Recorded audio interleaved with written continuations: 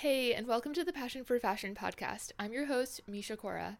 In today's episode, I'm discussing relevant sections of an academic fashion paper titled Inertial Wearables as Pragmatic Tools in Dementia by Godfrey et al. This is a long literature review with abstruse terminology throughout. I don't recommend reading it unless you have a degree in science. The paper focuses on the potential of wearables to improve postural control and gait for people with dementia.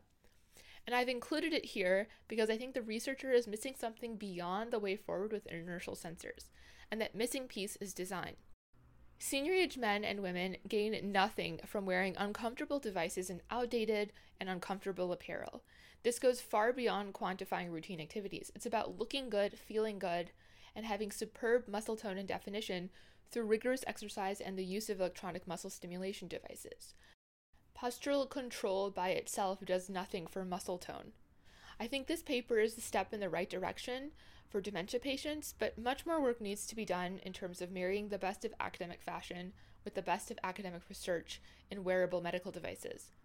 The reality is that most medical devices are not made in a luxurious manner with luxurious packaging and state-of-the-art systems to push forward. Without having the aesthetic component, people feel no satisfaction from using high-tech devices, even with the best technology and FDA approval, because the packaging is uncomfortable, the way it feels is uncomfortable.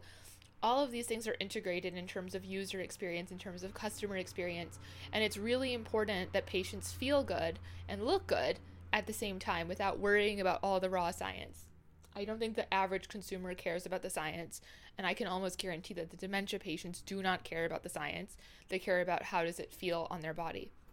Well, that's all for now. Thank you for tuning in. Be sure to subscribe for more posts in the future.